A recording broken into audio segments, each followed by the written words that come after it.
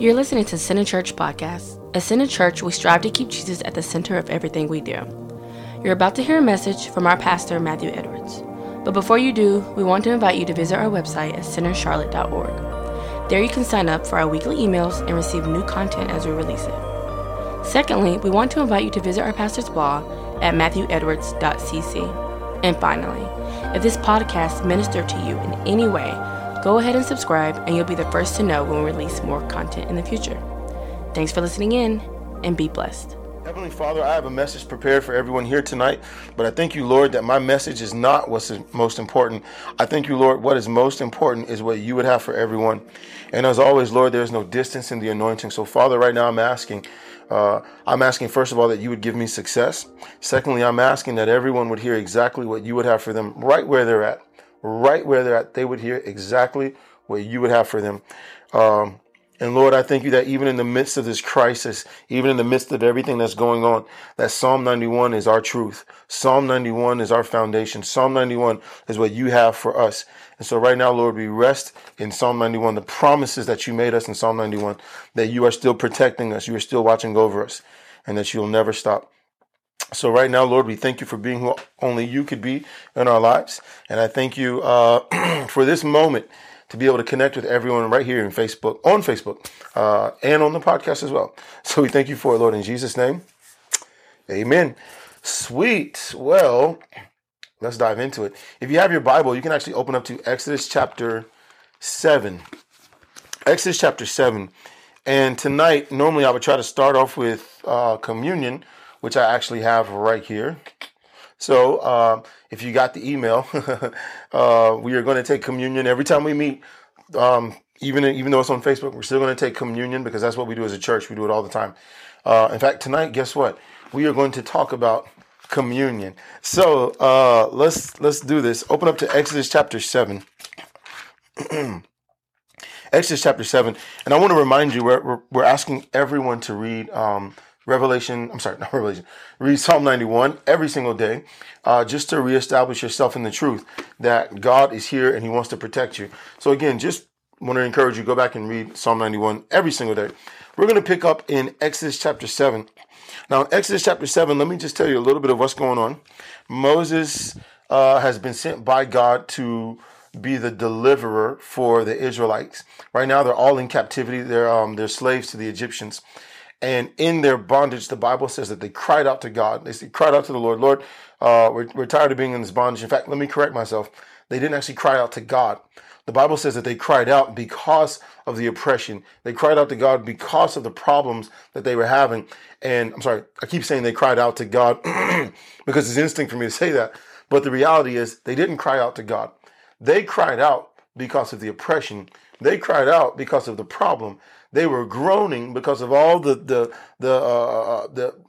how heavy their taskmasters were coming on them, how heavy their owners and their masters were coming down on them because they were slaves. And so in their slavery, they were crying out because they were tired of being beaten down and going through everything they went through.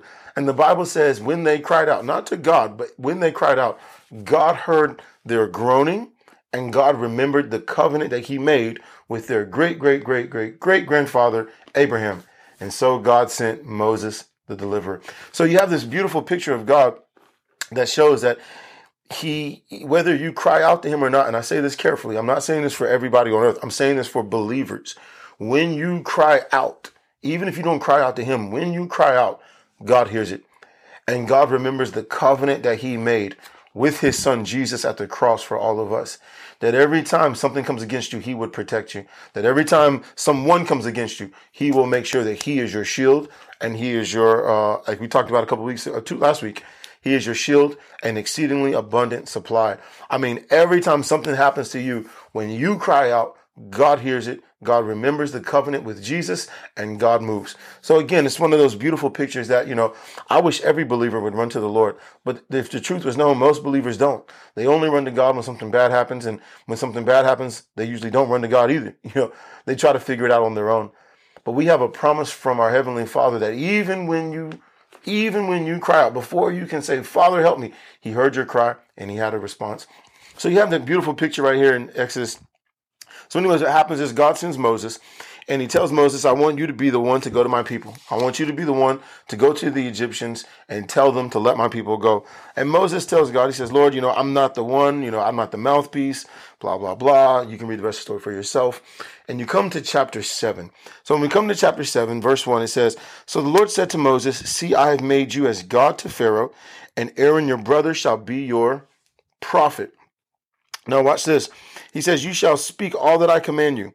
And Aaron your brother shall tell Pharaoh to send the children of Israel out of his land.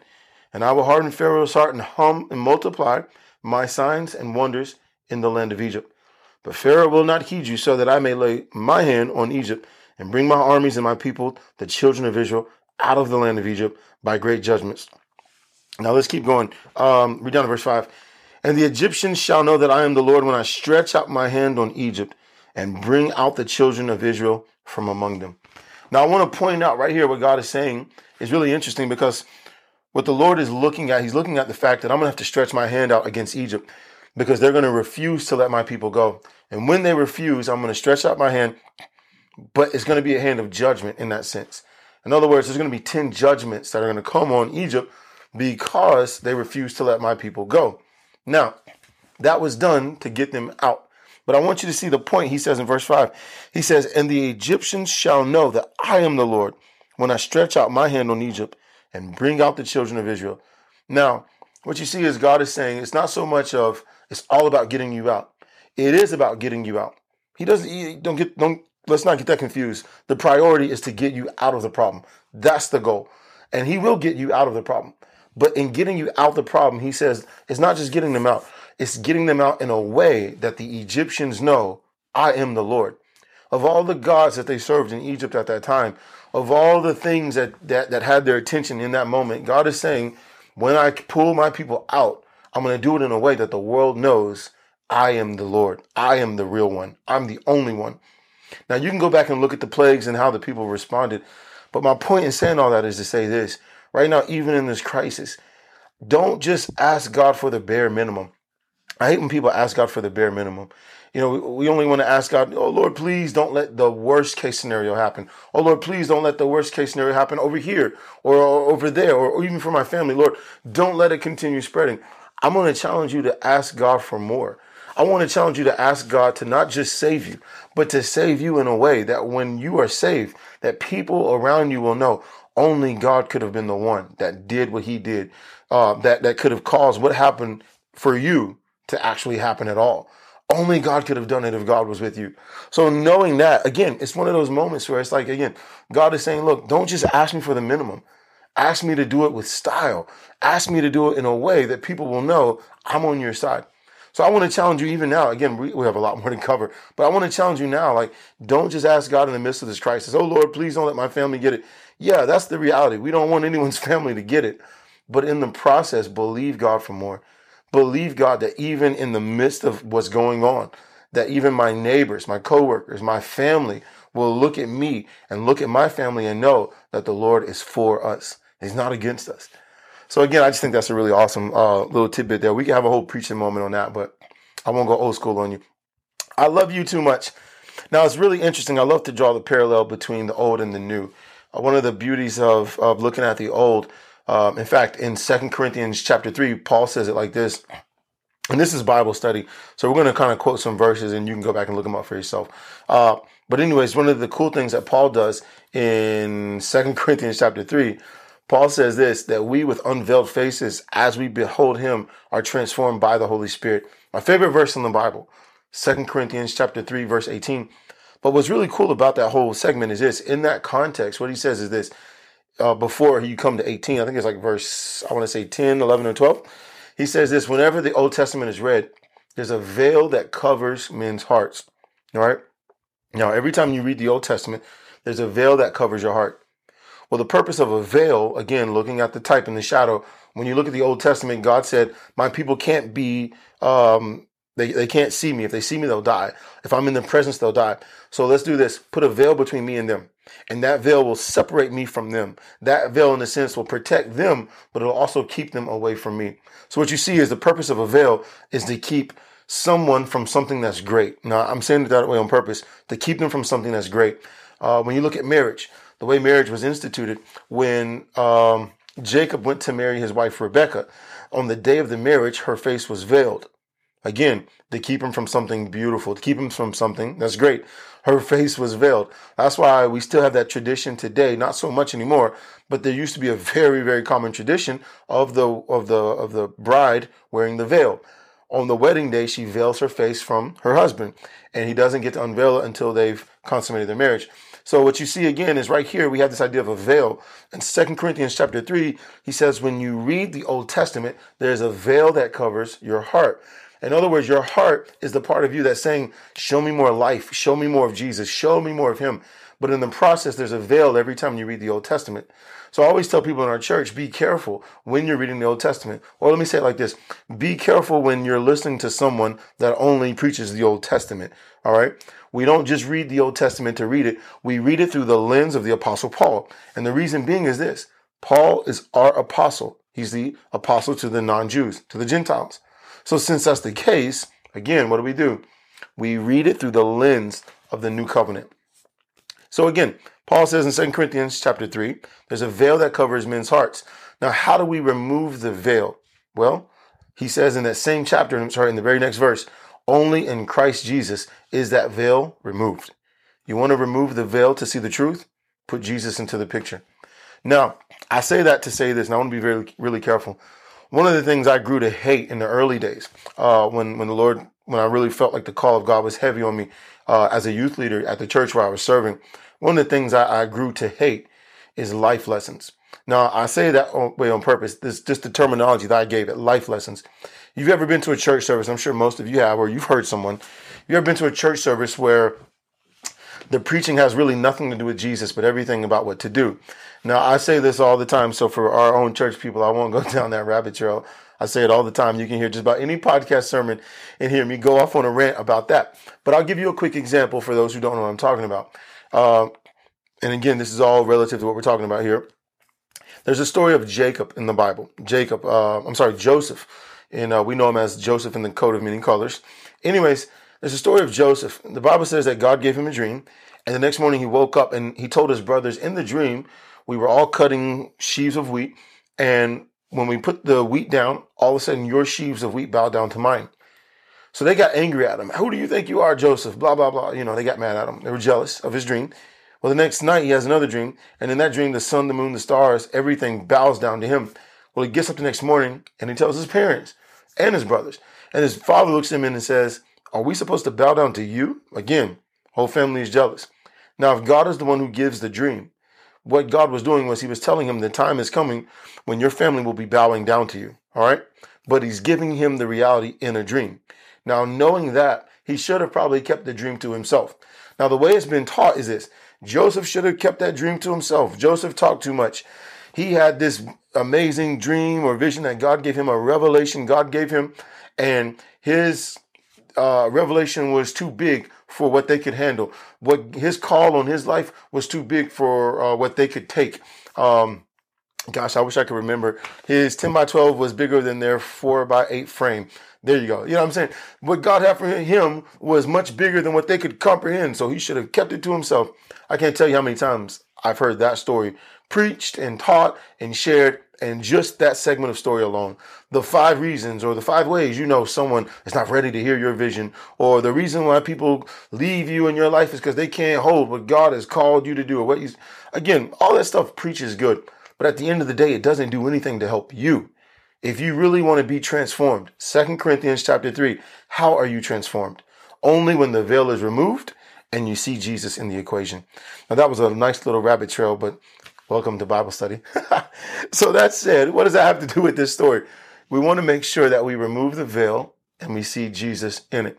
Now, when you remove the veil, what do you see? God says, I'm going to stretch out my hand.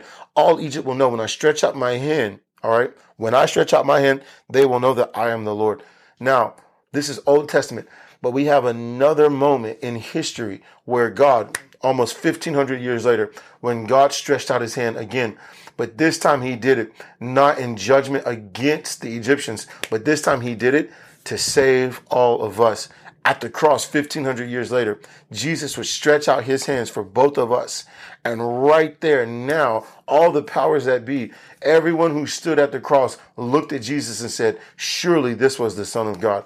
I mean, come on, you have this beautiful moment where, and again, mirror from the old showing us the new, the shadow of the old showing us the substance in the new, where Jesus would stretch out his hands and save all of us so that the world may know he is the Lord, so that the world may know he is the way, the truth, and life, the only one who can save us. And in him, we have wholeness, completion, perfect peace. So again, I love the picture here. And I know we've been here for almost 13 plus minutes. So for that, I apologize. But turn with me to Exodus chapter 12. Exodus chapter 12. In Exodus chapter 12, we're going to pick up at verse 12. Let's go ahead and tell you, now God has already executed the 10 plagues that came down on Egypt. I'm sorry, he's executed 9 of the 10 plagues that came down on Egypt. And he's about to execute number 10, which is the death of the firstborn on the night of the Passover. Excuse me. Again, I apologize. It's the death of the firstborn on the night of the Passover. So he's getting ready to execute that. And what he does is this. He says, look, what's coming down, I want to make sure that my people are safe. Now, in order for me to save you, what I need you to do is put blood on your doorpost. No, but not just any blood. So he gives them specific instructions in chapter 11, I think it is. No, it's in chapter 12. God gives them specific instructions. He says you're to take a perfect lamb. You're to kill that lamb, all right? And what you're to do is to eat the roasted lamb that night. And then you're to take the blood of that lamb, and I want you to put it on the doorpost and on the lintel, all right? Top, left, and right. Now, in the Hebrew, it's not doorpost like we perceive it to be, like a doorpost. Literally, they would have put the letter Tav, the last letter of the Hebrew alphabet, on their doorpost. The letter Tav, if you know anything about Hebrew, is actually, it looks more like an X today, but the older way it would have looked would have been more standing upright, which would have made it almost look like a T, which would have been a picture of a cross. But that's cool stuff for another time and another day. Anyways, you're to put the blood on the doorpost of your house, of your home. And then he says this, when the angel of death comes on that night, he says it like this, when I see the blood, I will pass over. Now, when I was a kid, that always bothered me. In fact, let's read it together. You're already there. Let's just read it. We're here. Look at this in Exodus chapter 12, verse 12. The Lord says, for I will pass through the land of Egypt on that night and strike all the firstborn in the land of Egypt, both man and beast. And against all the gods of Egypt, I will execute judgment. I am the Lord. Then look at verse 13. Now the blood shall be a sign for you on the houses where you are. And when I see the blood, I will pass over you. And the plague shall not be on you to destroy you when I strike the land of Egypt. Now, when I was a kid and I heard this story and when I read it, the impression I always got was this. God is going through the land and he's killing every firstborn son, every firstborn child. Doesn't matter. He's killing every single one. And I had this image of God that was kind of marred with, on one hand, God is just brutal, just like slaughtering these firstborn kids. And on the other hand, I had this image of God, he's trying to save us. So he says, put blood on the doorpost. But I never could really reconcile the two. And so anyways, as I got a little older and I got serious about church, got serious about the word of God and wanted to know more, this is one of the first things I wanted to go look up and find. I can't remember the guy who wrote the book, but he wrote it about the Jewish holidays. And the first one he mentions is Passover.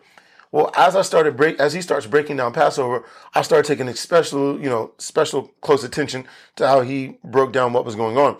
And anyways, the guy goes on to say this. I think it was Perry Stone, if I'm not mistaken. I think it was Perry Stone. He's phenomenal. Love Perry Stone's stuff. Anyways, Perry Stone made a comment. He said this, that the word Passover is very much misinterpreted or very much mistranslated.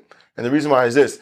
The word Passover comes from the Hebrew word Pesach, which is how we translate to the English Passover.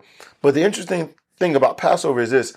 It alludes to something more along the lines of someone spreading their wings or something spreading its wings over you.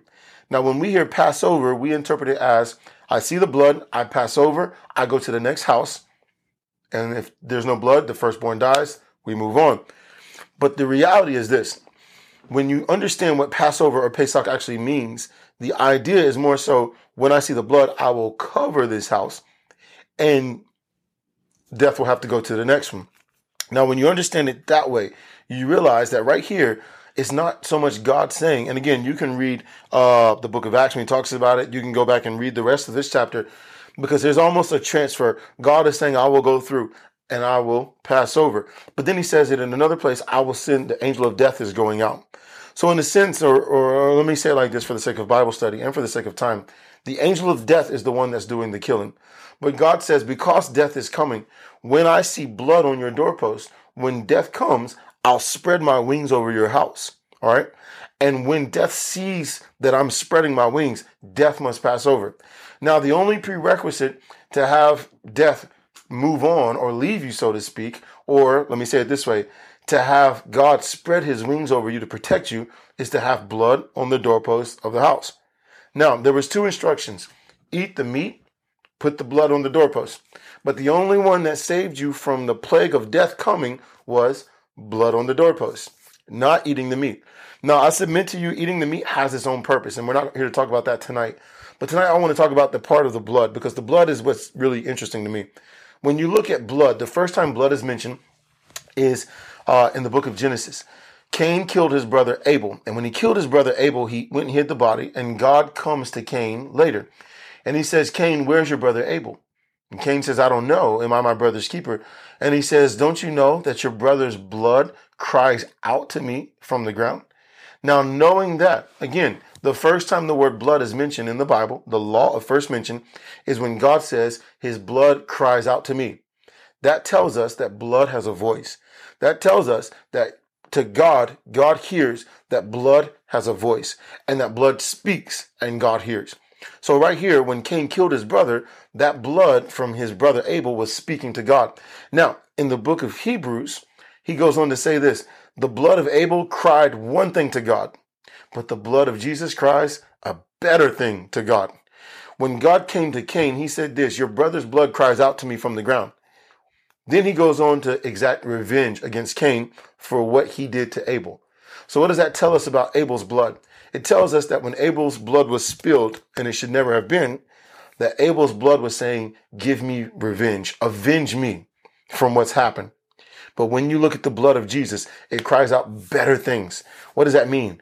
His blood isn't saying, give me vengeance or give me or avenge me for what's been done. His blood is crying out, Father, forgive them because they don't know what they do. His blood is crying out, Father, protect them because they don't know what's coming. His blood is crying out, Father, give them more favor. Make sure that every blessing of the righteous finds them. Make sure that every ounce of protection for the righteous finds them because they belong to me. But what about what happened to him? You see, it was our sin that put Jesus at the cross. It wasn't one simple mistake. It was a lifetime of all our sin combined, put Jesus at the cross. And at the cross, Jesus should not have died. Jesus should never have been at the cross. That was supposed to be my place. That was supposed to be your place at the cross. And yet, Jesus took our sin at the cross, and it was our sin that crucified him there. It was our sin that put him there. And yet, after the cross, his blood cries out, Father, forgive Matthew, forgive them, because they don't know what they're doing. And right there in that moment, what do we see? The blood of Jesus cries out better things. His blood cries out, God, give them more favor. God bless them in spite of them. Now, again, I love this whole depiction of blood because, again, blood speaks to God. Now, right here back in Exodus, in Bible study, we get to take the nice trails. Anyways, back here in Exodus, what do we see? God is saying, put the blood, I'll pass over. Put the blood, I will pass over. When the blood is there, what about eating the lamb? Yes, that's important. And I'll talk about that another time. It speaks to your physical condition.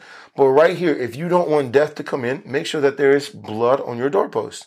So let's take, for example, that there's a family inside one of the houses. Or let's say you and me were in one of the houses, okay? Or I'll use my wife. Let's do that. I'll pick on her for a little bit here. Let's say me and Christina and my son Parker were in the house. Parker's my only son, so he qualifies as my firstborn. All right, so we're in the house, and in that night, Moses comes and tells us, Matthew, put blood on your doorpost. Okay, so we put blood on our doorpost, just like everyone else does. I can guarantee you Christina's going to come out and say, Matthew, is that enough blood? Should you put blood on the back door as well? Okay, let's put blood on the back door. Okay, But what about the windows? Should we put blood on the windows as well? Before the night is over, we will have blood all over the house. The whole house will be covered in blood from top to bottom. Every door in the house will have blood in it because we're just going to take every necessary precaution, just to be safe, right? Just to be safe. And yet, it's not how much blood is on the door. It's just that the blood is on the door. Now, let me say it this way. Let's say that night, me and Christina, were bundled up together with our son, and we hear the effects of death going around us. We hear an Egyptian crying out and screaming because their son is dead. A few houses down, we hear another Egyptian screaming because their son is dead. All of a sudden, we hear the next door neighbor cry out because their son is dead. And we know that it's getting closer and closer. And all of a sudden, in that moment, we are absolutely terrified. We don't believe that the blood is powerful enough to save us. We don't believe that the blood will keep death out. We don't believe what Moses said is true.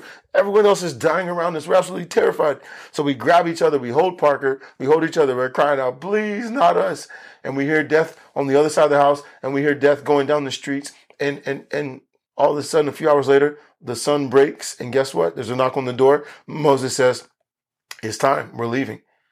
Now, I said all that to say this. Whether there was faith in the power of the blood does not determine whether or not the blood will work. Now, again, I want to say that because I don't want to confuse anyone or lose anyone.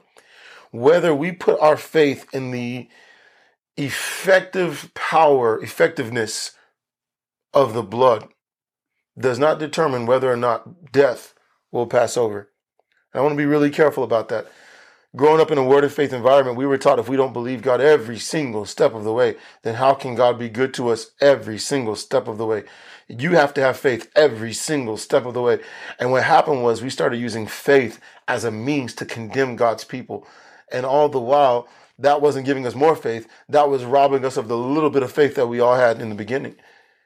But I submit to you that the power of the blood of Jesus is strong enough to keep death at bay 24 hours a day, 7 days a week.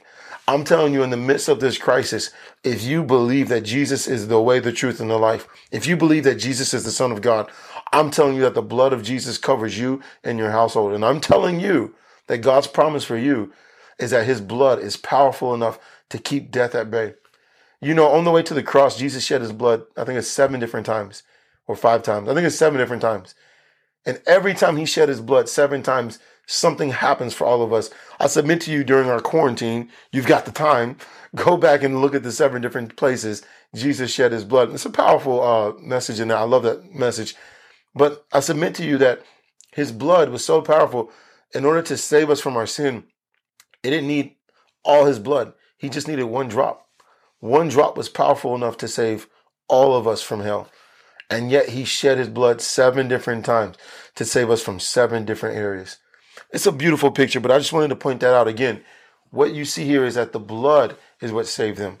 Not their fear, not their preparation, not shaking and holding hands. Oh God, please, please. No, it was the blood that saved them. How they acted inside the house was absolutely irrelevant. Because when God says, I'm going to protect you because of the blood, God is bound to his word to protect you because of the blood. Let's keep going because we can get stuck here all night. 1 Corinthians chapter 11, which is the whole chapter is about the Holy Communion, which we are big believers in our church. Now, we're not going to read the whole thing, but I do want to point out when it comes to the Holy Communion, Jesus said this. In fact, look at verse 24. Look at 23. Paul said, for I received from the Lord that which I also delivered to you, that the Lord Jesus on the same night in which he was betrayed, took bread. And when he had given thanks, he broke it and said, take, eat, this is my body, which is broken for you. Do this in remembrance of me. Verse 25, in the same manner or in the same exact way, he also took the cup after supper, saying, this cup is the new covenant in my blood. This do as often as you drink it in remembrance of me.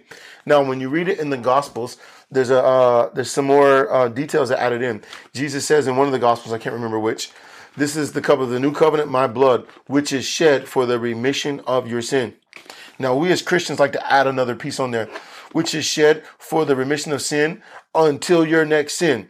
But that's not what Jesus said at all. What Jesus said was, this is the cup of the new covenant, my blood, which is shed so that all your sin will be remitted, or more modern term, all your sin will be permanently removed. Period. He doesn't add anything to it. We love to add things to it, but he doesn't add anything to it. So again, that's Jesus's take on the Holy Communion. But it was misunderstood.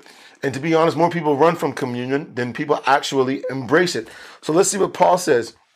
Paul says in verse 30, he says, for this reason, in fact, let's read 27 down. I didn't want to, but let's just read 27 down to verse 30. In fact, look at verse 30 before we read 27. Verse 30 says, for this reason, many are weak and sick among you, and many sleep or many die. Now, that's what we're coming to. Now, if you want to know the secret, which I believe our church knows it, but again, the purpose of this is not to pretend like no one knows this. I want to pretend like our church does know it, and we are firmly rooted and established in this truth. But at the same time, let's keep building on what we know, all right? And if you're hearing this for the first time, just grab hold with everything you can. Go to the Center Church podcast and hear as many messages on communion as you can. We have plenty. Speaking of which, Pastor Samuel has an awesome message about communion on the Center Church podcast. So shout out to Pastor Samuel. Go check that out. Anyways, 1 Corinthians chapter 11, let's pick up at verse 27. Paul says, therefore, whoever eats this bread or drinks this cup of the Lord in an unworthy manner will be guilty of the body and blood of the Lord. Now, that terrifies people, right? Verse 28, but let a man examine himself, and so let him eat of the bread and drink of the cup. Now, right there, whoa, Matthew, we should examine ourselves. Okay, but everything in context, right? Verse 29, for he who eats and drinks in an unworthy manner eats and drinks judgment to himself, not discerning the Lord's body. Now wait, notice, he drinks judgment to himself, not discerning the Lord's body. Verse 30, for this reason, many are weak and sick among you, and many sleep. Now, in context, that word judgment, we drink judgment to ourselves. That judgment is the judgment that's already on the world. And the reason why I say that is this. The purpose of the blood is to remove sin, right? Now, I'm not going to talk about the body just yet, but the purpose of the blood is to remove sin. That's the purpose. Now, when you understand that that is the purpose of the blood, if you are not convinced that all your sin has been removed by the blood, you are going to condemn yourself or allow yourself to continue feeling condemned. And as long as you feel guilty for more sin, you're going to be doomed to repeat that sin. And as long as you feel guilty for that sin, you're going to continue to embrace judgment that's already in the world. In other words, when people are getting sick around you, you're going to say, well, I hope I don't get sick, but chances are I probably will. When things are going on around you that shouldn't be, well, these things happen in threes, the superstition.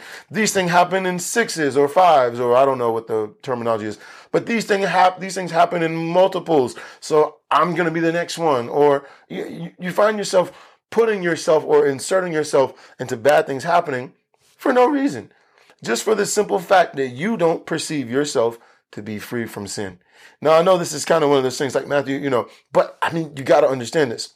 Now, when he says in verse 30, for this reason, and we'll talk about the body some other time. When he says, for this reason, many are weak and sick and many die before their time.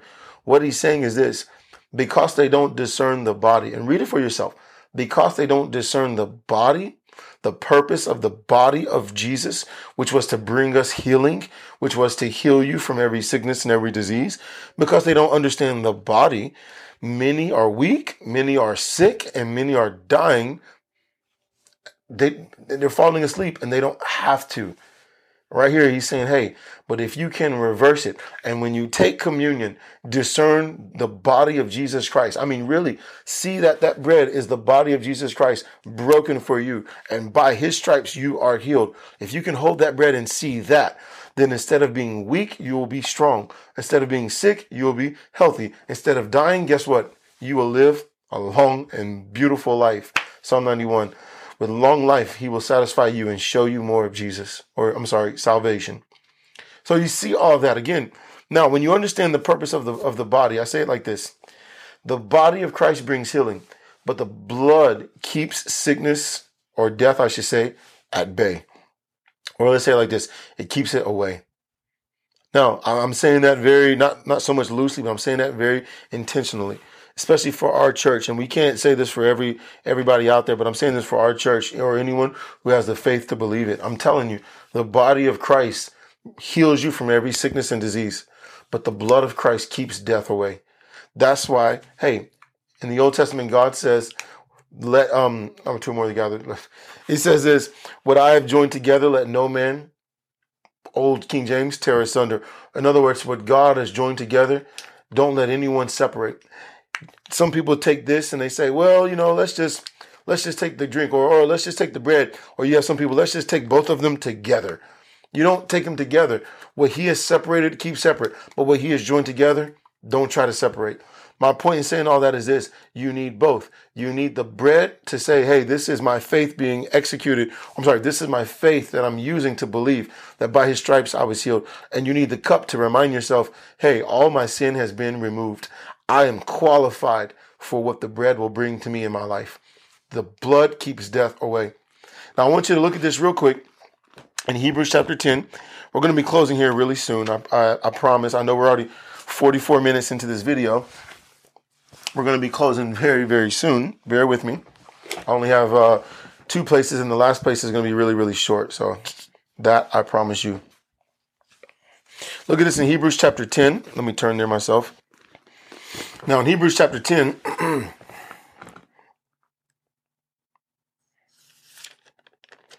we'll pick up at verse 26. I only wanted to read 28 and 29.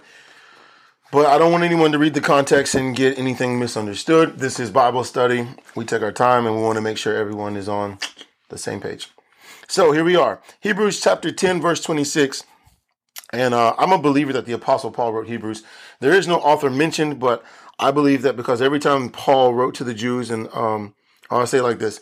Thank you, Pastor Samuel, for telling me this. I'm stealing this directly from you, sir. Every time Paul reached out to the Jews, it never ended well. He was not the apostle to the Jews, so when he tried to do it, it never ended well. So I believe that Paul said himself in another book, I love the Jews so much. In Romans, he said, I love them so much, I wish I could be cut off from God that they all might be brought in. But that's not possible. So what do you see is in Hebrews, all of a sudden a mysterious author writes the book of Hebrews and sounds exactly like the Apostle Paul. What do you think? So anyways, I'm a believer that Paul wrote the book of Hebrews. So I just like to say Paul wrote it. So there we go.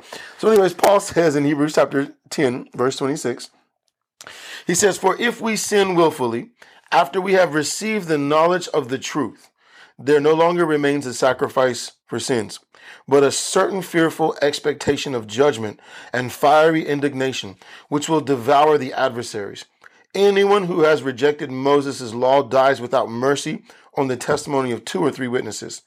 Of how much worse punishment do you suppose will he be thought worthy who has trampled the Son of God underfoot, counted the blood of the covenant by which he was sanctified a common thing, and insulted the Spirit of grace?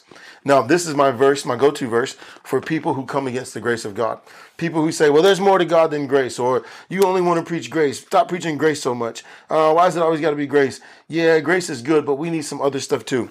This is my go-to verse. Now, I say that to say this. I want you to understand this. I don't want you to hear this verse and be afraid or terrified for any reason. Verse 26, one more time. If we sin willfully after we have received the knowledge of the truth, there no longer remains a sacrifice for sins. This sinning willfully, keep in mind, this book was written to the Jews. Okay? And in that it was written to the Jews of that time, what they had done was this. Many of the Jews were coming under persecution for believing that Jesus was the Messiah. So as they were believing that Jesus was the Messiah, they had stopped making sacrifices. They had stopped doing a lot of the Jewish customary things to do. And as they stopped doing them, they came under heavier persecution. So the Apostle Paul saw they're being persecuted for believing in Jesus. And many of them, because of the persecution, they're going back to the old ways. They're going back to sacrificing. They're going back to the customary things to stay pure.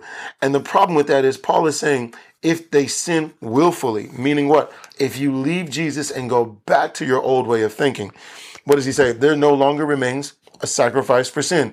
So look, if you leave Jesus because you think you can justify yourself, you can make yourself good enough before God. If you leave Jesus, there is no sacrifice for sin. And then he says this, the only thing that waits for you, verse 27, is a fearful expectation of judgment and fiery indignation, which will devour the adversaries. Anyone who has rejected Moses' law, the 10 Commandments, they die without mercy on the testimony of 2 or 3 witnesses. Again, speaking to the Jews. Then he comes to this in verse 29. Of how much worse punishment do you suppose will that person be thought worthy who has trampled the Son of God underfoot? Now, what does that mean? You saw what Jesus was doing. You heard what Jesus was doing. You see the truth in the scripture, and yet you've still chosen to walk away. Do you really think that God will not hold you accountable for his own son? Then you come to the next verse. Counted the what? I'm sorry, where are we at? Trampled the Son of God underfoot. Counted the blood of the covenant by which you were made sanctified. I'm sorry, by which you were made holy, a common thing, and insulted the Spirit of grace. Now, again, I talked about insulted the Spirit of grace. But notice what he says right here, a common thing.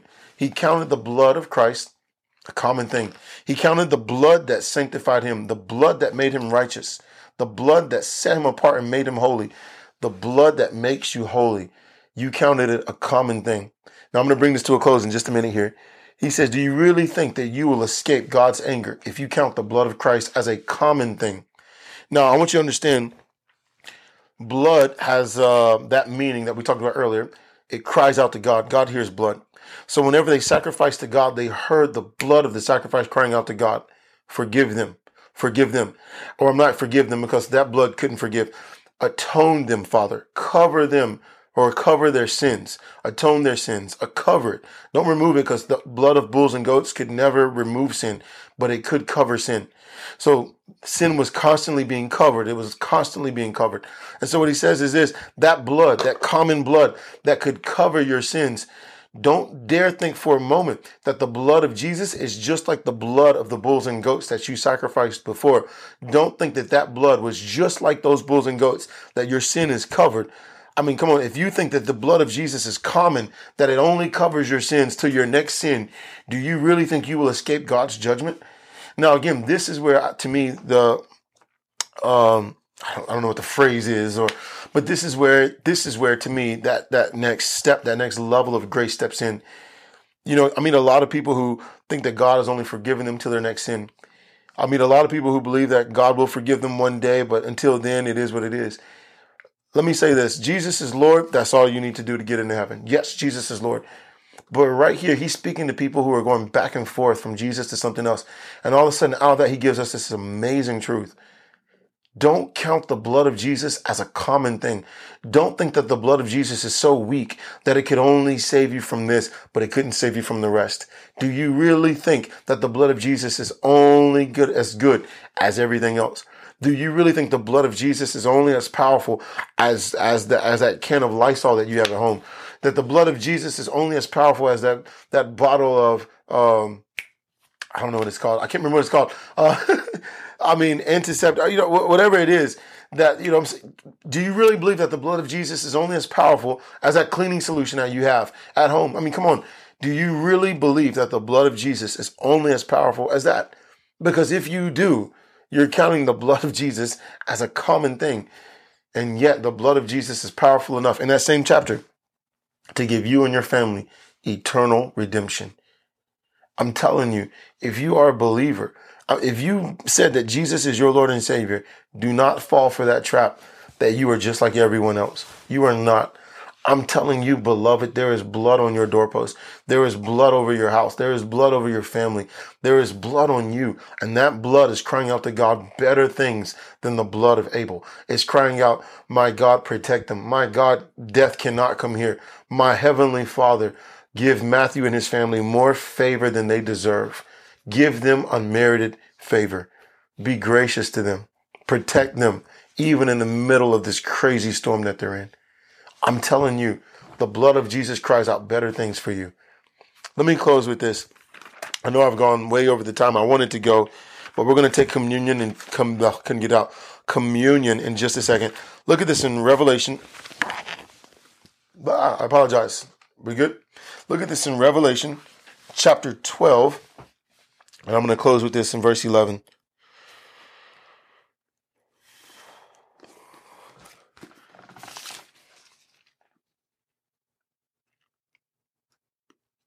In fact, let me read this. Let me 7 down to 11, because I love context and I love the book of Revelation, which is a revelation of Jesus Christ. Look at this. Verse 7, it says, and war broke out in heaven. Michael and his angels fought with the dragon, and the dragon and his angels fought, but they did not prevail, nor was a place found for them in heaven any longer. So the great dragon was cast out, that serpent of old, called the devil and Satan, who deceives the whole world. He was cast to the earth, and his angels were cast out with him.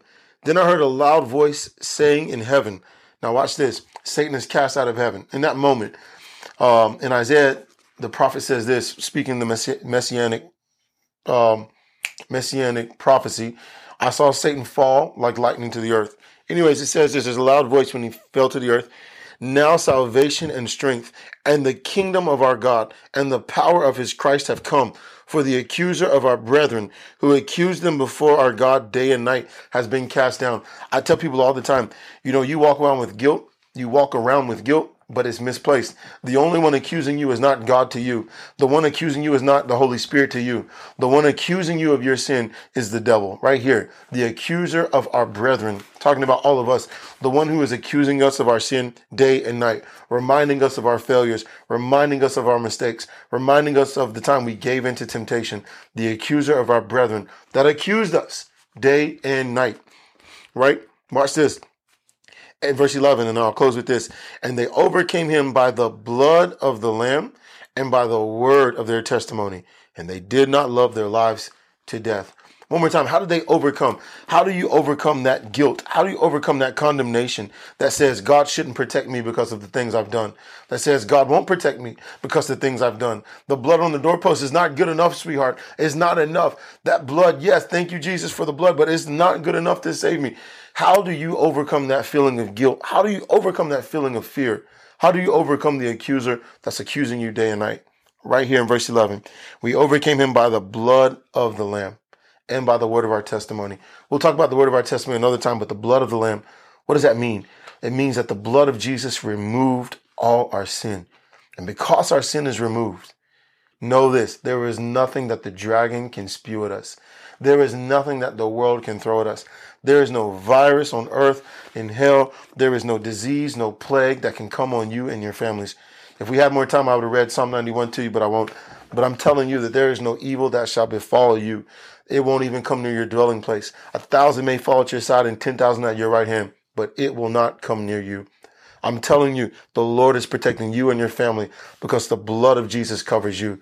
And you would do well to believe in it, put your trust in it.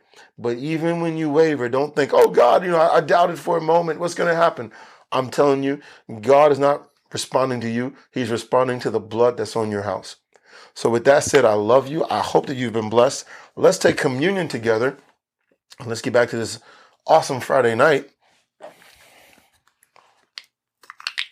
And I do want to say thanks for sticking it out with me. I did not mean to go 56 minutes, but I will say this, it's Bible study night. So it is what it is. I like to relax and just let it flow. And, we'll have some other people do a Bible study for us as well. We'll let them set up a webcam and just go to work. But this is Bible study night, quarantine Bible study night. So let's take communion. If you have something to eat, let's go ahead and do that. I'll pray for it. You just hold it out in front of you. Heavenly Father, we just thank you for this opportunity to take the bread tonight. And even as your word says, we discern this bread as your body, the body of Christ that was broken for us. We declare that by his stripes we were healed. So, Father, anyone that's struggling with any sickness, any disease, anything in their physical body tonight as we hold this bread, right now, Father, I declare that your wholeness, your perfect wholeness is beginning to manifest in their bodies, even right now as they hold this bread. As they hold it, we declare again that by Jesus' stripes we were healed. Not will be, but were healed. It's a past tense truth, a past tense revelation, and we're standing on the truth that declares we were healed.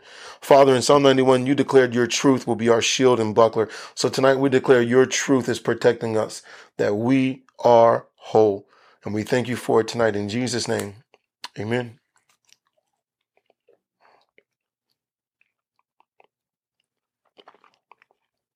And if you would, go ahead and take the cup and just hold it out in front of you. Father, we thank you wherever your blood is, the blood of Jesus is, there can be no more death. So tonight, as we drink this cup, we are declaring that you have been covering our homes.